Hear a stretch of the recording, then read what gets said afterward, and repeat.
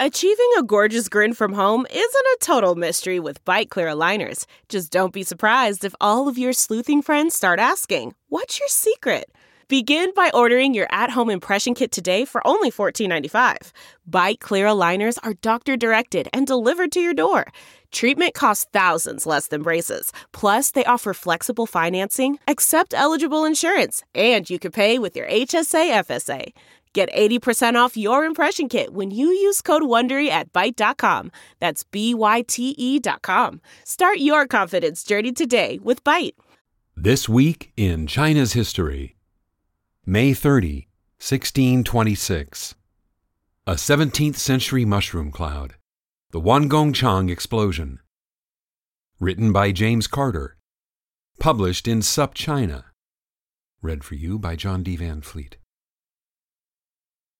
A flash of light blinds the residents of Beijing on a spring morning. Thousands of homes are incinerated. Many thousands more are shaken by a low rumbling that extends hundreds of miles from the source of the light, south of the Forbidden City. Within minutes, a cloud that contemporary observers described as resembling a mushroom rose into the sky over the Chinese capital. At the source of the blast, an immense crater occupies the site where, a few minutes before, government buildings had stood. Thousands of people who were nearby at the time are simply gone. Ash, according to the official records. The scene sounds like a Cold War apocalypse, a nuclear strike, a terrorist attack. It is estimated that the explosion exceeded the force produced by the atomic bomb dropped on Hiroshima. But this cataclysm occurred centuries earlier, in the spring of 1626, when the Ming Imperial Munitions Factory, Wanggongchang, exploded. If you have spent any amount of time in Beijing, you have almost certainly passed very close to the epicenter of what is now referred to as the Wanggongchang explosion, or the Tianqi explosion, after the reigning emperor. If you walk down the Avenue of Eternal Peace, Chang'an Boulevard, past the Forbidden City on your right, Tiananmen Square on your left, you'll soon pass the entrance to Zhongnanhai, the official residence of China's leaders. If you continue west, you'll be near the former site of the Wanggongchang, the Ming Imperial Gunpowder Factory. On the morning of May 30, 1626, that factory was reduced to rubble. The blast leveled an area of about 2 square kilometers, which included the Ministry of Justice and many of its associated structures, as well as homes and businesses. The force of the explosion hurled a stone lion, weighing nearly 3 tons, over a city gate, according to the Peking Gazette. An estimated 20,000 people perished. The explosion that killed them was heard more than 1,000 miles away. The number of people killed, while staggering, barely describes the horror of the day. Survivors were confronted with gruesome evidence of the cataclysm. Scholar Feng Naishi describes the ghastly fallout. Bloody organs rained down over the entire city. In her article, Mushroom Cloud over the Northern Capital. Using contemporary sources, Feng brings us into a bizarre and macabre landscape that followed the explosion. Quote, trees, stones, people and birds poured down to the earth from the sky like rainfall, end quote. Writes one essay on the explosion. Quote, thousands of homes were razed.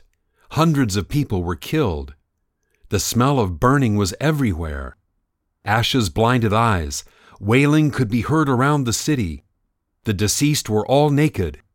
There were people who had lost hands, feet, heads, or eyes, and these parts were found outside the city. End quote. If the images of disfigured corpses weren't enough, the official Peking Gazette offered even grislier reports. Quote, In the area near Chang'an Boulevard, the Gazette reports, human heads flew down from the sky.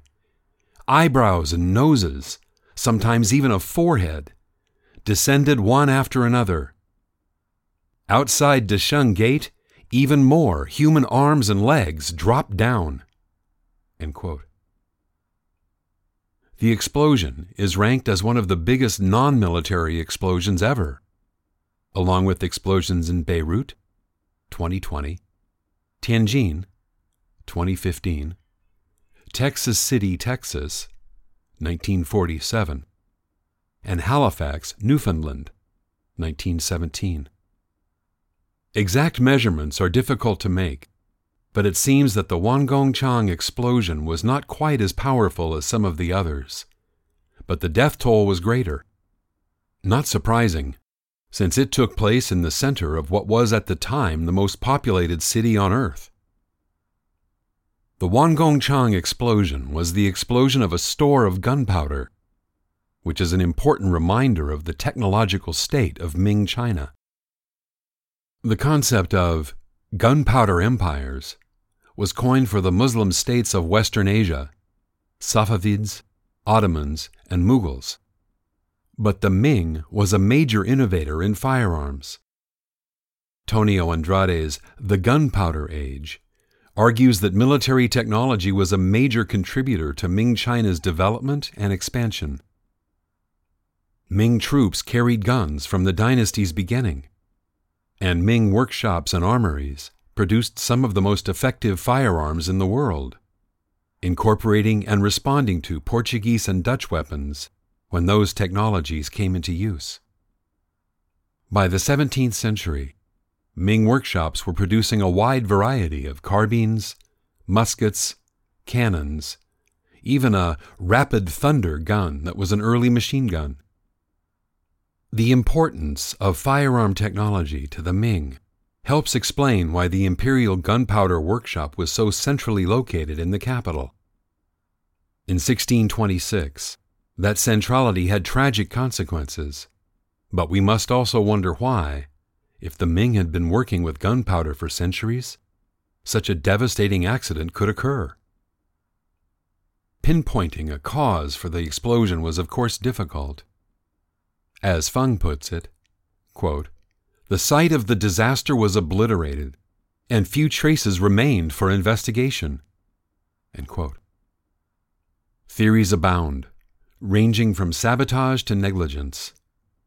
Explaining why a building filled with things designed to explode would, in fact, explode doesn't demand a powerful theory. In the end, though, the explanation that was given was really no explanation at all. The official investigation that did ensue determined that the explosion had been a heavenly incident, reflecting the chaos and misrule of the Tianxi Emperor. This line of reasoning was developed by members of the Donglin movement, who had opposed the influence of the eunuch Wei Zhongshen and consort Madame Ke at court, though the specifics varied. Sometimes the explosion was a warning against continued misconduct. At other times it was supernatural retribution for the mistreatment of Donglin martyrs. In any case, Feng argues, a consensus soon emerged, depicting the explosion as part of general Ming decline.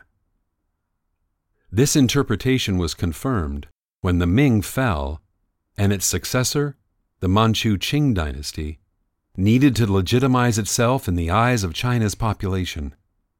Events like the Wanggongchang explosion were portents, warning that the Ming was failing to live up to its values and falling prey to corrupt officials and weak emperors.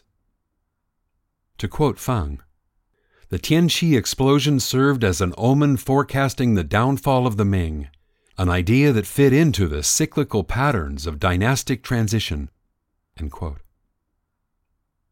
The Wanggongchang explosion of 1626 killed tens of thousands of people, left that same number homeless, and left the center of the capital a smoking ruin. It's unlikely we'll ever know just what caused it.